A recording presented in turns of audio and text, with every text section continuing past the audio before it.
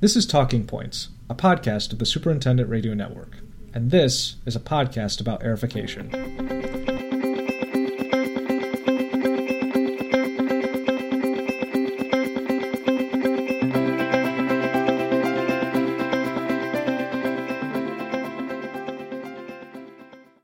I'm your host, Kyle Brown. This is another in our series covering important topics in the golf industry, so superintendents are more prepared when talking to board members and players.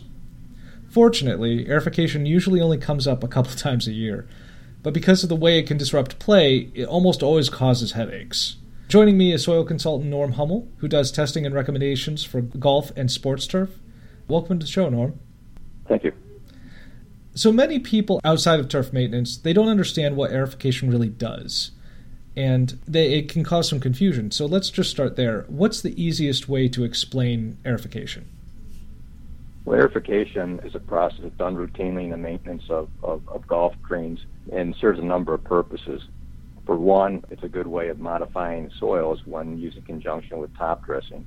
If you look at some of the older native soil greens, through the years, through aerification and top dressing with sand, it actually developed a cap of a sand-based mix that ranges anywhere from a couple of inches to 4 to 6 inches in depth. And is a much more desirable growing medium. Also produces a firmer, faster surface. So that's one benefit. Another reason that aerification is done is to manage organic matter. Organic matter is sort of a natural, well, it accumulates naturally just from the growth of the plant. As plant parts die, they contribute organic matter to the surface. Maintaining an acceptable level of organic matter is important because in excess, organic matter can retain water, making the surface of the green wet, soft, more prone to ball marking, and also more prone to problems like diseases and wet wilts and things like that. So superintendents have to be pretty vigilant at managing that organic matter layer through top dressing, and also aerification comes into play. Third reason aerification is important is that by creating these holes in the green, it allows for better exchange of gases into and out of the green's profile. You know, the roots need oxygen. The only way gases get in and out of the green is by diffusion, which is a very passive process. And creating these channels that allow air to get into the green better provides oxygen to the roots. And that's why we often see a burst of growth around the aerifier holes, is because those plants in the immediate vicinity of the hole are well oxygenated. And this is done typically twice a year through the normal aerification, but a lot of superintendents are adopting aerification practices in the summer, just using really small diameter tines or needle tines to, what they say, vent the greens, to help facilitate gas exchange into and out of the green. And the fourth benefit of aerification is for managing compaction. Since most of these greens now have a pretty good cap of sand on the surface, compaction is not a real serious problem, but it's one that still has to be managed. So those are really the four major reasons why golf course superintendents do and really have to aerify their greens. So when people are a little bit confused about how it works, it sounds like you're saying that it's important to really bring up how it makes the exchange of oxygen a lot easier for the roots and just makes the flow of water and other nutrients work better for the turf itself. Yeah, I mean, really, just think a second for, what would a green be like if the superintendent never aerified? And I'd say it didn't top dress either. Just never aerified, never top dressed.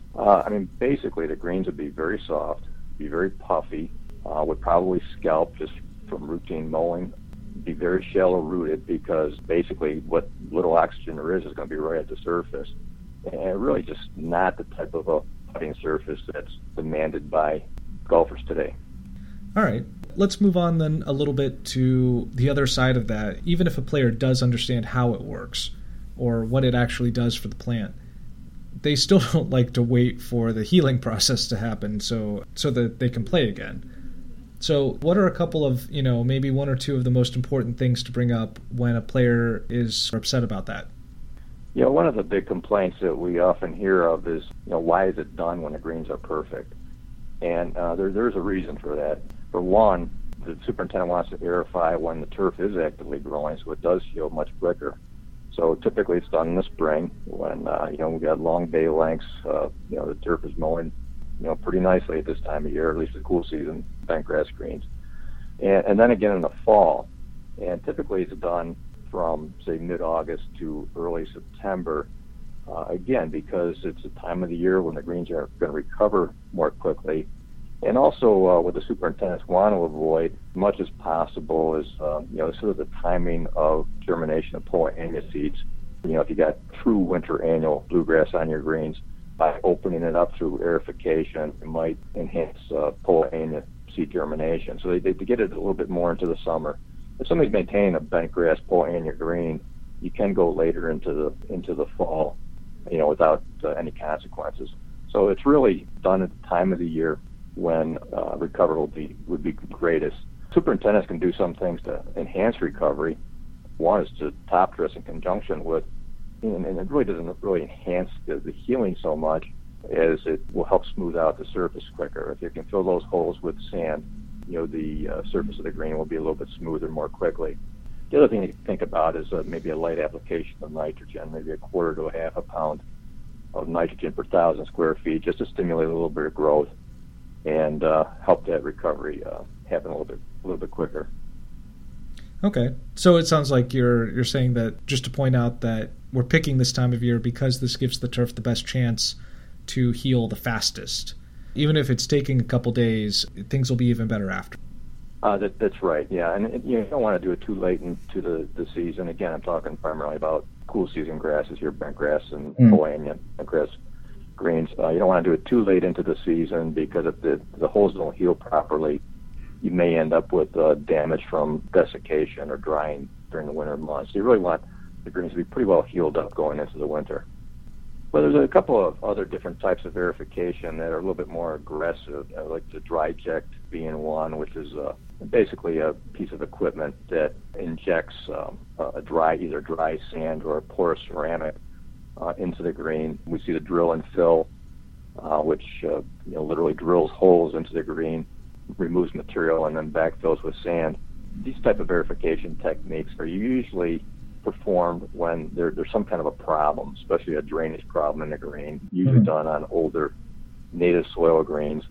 Those holes are pretty big, and they're going to take quite a bit of time to recover. When that's done, the superintendent obviously has a reason for doing that. And again, usually it's a reflection of poor drainage, or the superintendent trying to improve the drainage in these older native soil greens. All right. Next time we get ready to aerify, hopefully we can use some of these tips to kind of keep that process painless for our players. So where can people find out a little bit more about aerification if they're looking for it? Well, for a superintendent that needs to try to explain to their membership why they're doing this, the USGA has actually been very good in publishing articles in the Green Section Record to address this very thing. All right. And where can we find out more from you? Information on the services that I offer, and by the way, I'm no longer in the testing business. My lab was merged with Turf Diagnostics and Design, and are now operating as Turf and Soil Diagnostics with my old lab in Trumansburg and their lab in Linwood, Kansas. So I'm out of the testing business, but still maintain a part-time soil consulting business. More information on the types of services can be found at hummelandco.com or turfdoctor.com. All right. Well, thanks so much for being on the show today. I really appreciate it. Okay, you're welcome. You've been listening to the Superintendent Radio Network, the podcast of Golf Course Industry Magazine, a production of GIE Media, Inc. I've been your host and producer, Kyle Brown. You can find all of our podcasts on iTunes or the SRN page on golfcourseindustry.com. Talk to us at srn@gie.net or at GCI Magazine on Twitter. Thanks for listening.